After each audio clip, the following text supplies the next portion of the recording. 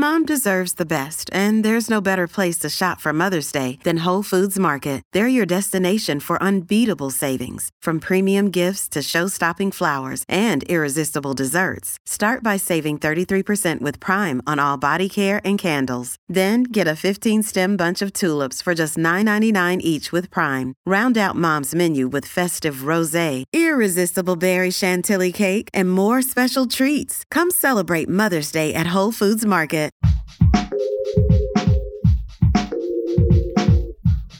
What if you could become a better person, not by working harder, but by taking one small step a day?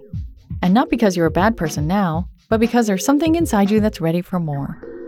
How to Be a Better Person gives you one tiny step a day you can take to be the person you want to be. My mission? To help you live your best life.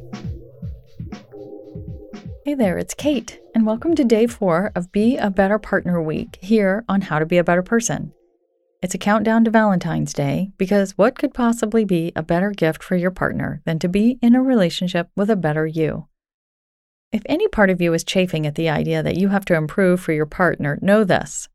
First, you can't change other people, you can only change yourself. Second, when you change how you go about things, you invite the people around you to change how they go about things too, just by your example and also by your energy, which shifts and is contagious. And third, you've got to be the change you wish to see. So, just to be clear, I think you're wonderful, and clearly you care about being a good person, or else you wouldn't even be listening to this. It's not that you need fixing. It's just that there is always more growth and evolution available to all of us. Unless maybe you're the Dalai Lama, but who knows? Maybe he's grumpy in the morning sometimes or leaves his sandals in the middle of the floor. And the way to be a better partner that I want to cover today has absolutely nothing whatsoever to do with your partner or even how you relate to your partner. It's about how you relate to yourself. Specifically, today's tip on how to be a better partner is to take better care of you. Self-care is a big old buzzword these days, and while I love that it's getting a lot of attention, when things get to the point of being a buzzword, it can start to sound like blah, blah, blah. Oh, sure, self-care, yeah, I should do that, just like I should have bought a pet rock or made slime or participated in X, Y, or Z other fad. But people learn how to treat us by observing how we treat ourselves. And if you are not taking exquisite care of yourself, well, you can't expect that anyone else will be able to either. Even the person who loves you the most and is committed to your happiness. Your basic health, care, and happiness is ultimately your business. Yes, your partner should be supportive of and invested in your health, care, and happiness, as you should be supportive of and invested in theirs. But you are your primary responsibility. If you aren't rested, nourished, and your stress levels managed and emotional health tended to, it's like trying to run a marathon with pebbles in your shoe. You're not going to be able to go the distance. Susan Piver, a Buddhist meditation teacher, creator of the Open Heart Project, and author of many fabulous books, including The Wisdom of a Broken Heart, which completely saved my bacon after a big breakup in my early 30s, said something great about this very idea in her book, Start Here Now. She writes, "If you've ever wished for a partner who would love you as you are, appreciate your genius, and make space for your foibles, welcome you when you're funny and shiny, and when you're a complete mess, well, I can introduce you to this person. He or she has been here the whole time. You are the one you've been waiting for." Now, in this book, Piver is really talking about how meditation can help you reconnect to this level of partnership with yourself. And yes, meditation is a great, incredible way to care for yourself and absolutely can help you make friends with yourself, as the Tibetan Buddhist teachers I studied with in New York City put it. But I'm being more tool agnostic in this episode.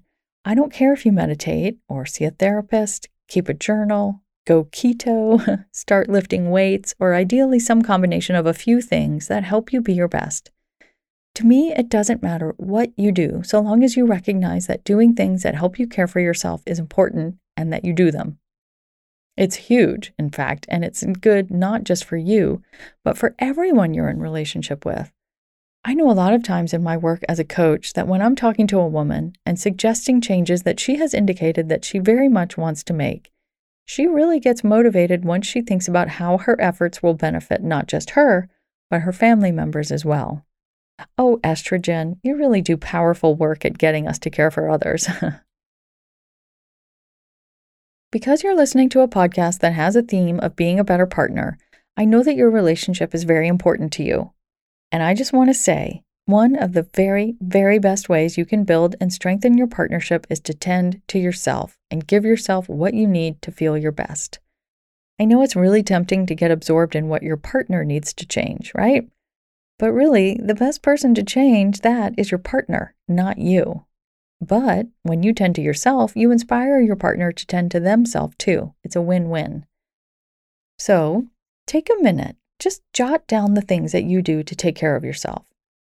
It's all on the table here. It could be dietary strategies that you follow, supplements you take, your sleep habits, emotional outlets, mind-body practices, physical fitness pursuits, spending time with friends, going on walks, anything that you do regularly that helps you feel your best. Once you have your list, take it all in and give yourself a rating from 1 to 10 on how well you're doing on taking care of yourself. 1 is you're completely trashing your body on the regular and wholly ignoring your emotions. And 10 is, I don't know, you're like Oprah or Gwyneth Paltrow or something. Okay, maybe not Gwyneth Paltrow. I'm not sure how emotionally on it she is. Although she did introduce us all to conscious uncoupling, so maybe she's doing all right. Anyway, when you look at that list, is there anything that's not on there that's jumping out at you? Something you've probably been thinking about doing for yourself for a while, but you've been putting off? Or something you used to do that worked really well for you, but that you got away from? Just do a little check-in and see if there's anything you need to commit or recommit to. You are worth it. Your relationship is worth it, and your partnership will only be stronger for it. And hey, if you take great care of yourself or you've been going through a period of growth already and you feel like your partner is not keeping up with you, just 2 quick things. 1, everybody is entitled to deal with things at their own pace. Just because you're making progress doesn't mean your partner has to make progress at the same time or the same rate as you. And 2, ideally your partner is open to growth too. But if you've been on this path for a long time and your partner seems just firmly planted where they have always been, it's worth a conversation. The people we love can get threatened by us changing because change can be scary. So make it a very compassionate conversation and remember that it's not your job to get them to change. You can only model the way and invite them to join you. That's it from me today. Come back tomorrow for the final day of Be a Better Partner Week, where I'm tackling something that's a problem in most relationships, and that is hating your spouse because they don't help out enough. There's one thing you can start doing right away, or rather stop doing, to help end that struggle, but it runs counter to most of the advice you hear on it. So I hope you'll come back. Thanks for listening to How to Be a Better Person. Our theme song is Left for Deadish by Junior85. The podcast is mixed by Sound Advice Strategies. If you liked what you heard in this episode, share it with someone you think would like it too. Your voice matters. Also, How to Be a Better Person has an official newsletter that sends the past 7 episodes, a sneak peek of the week ahead, and one well-chosen meme to your inbox every Saturday morning. Sign up at beabetterpersonpodcast.com and click on Get Podcast News. I also love to hear from listeners. I love it. Send me an email by clicking on the Contact Kate button at beabetterpersonpodcast.com, tweet me at Kate Han, Katehan, or find me on Instagram at Kate Hanley Author. I look forward to connecting with you.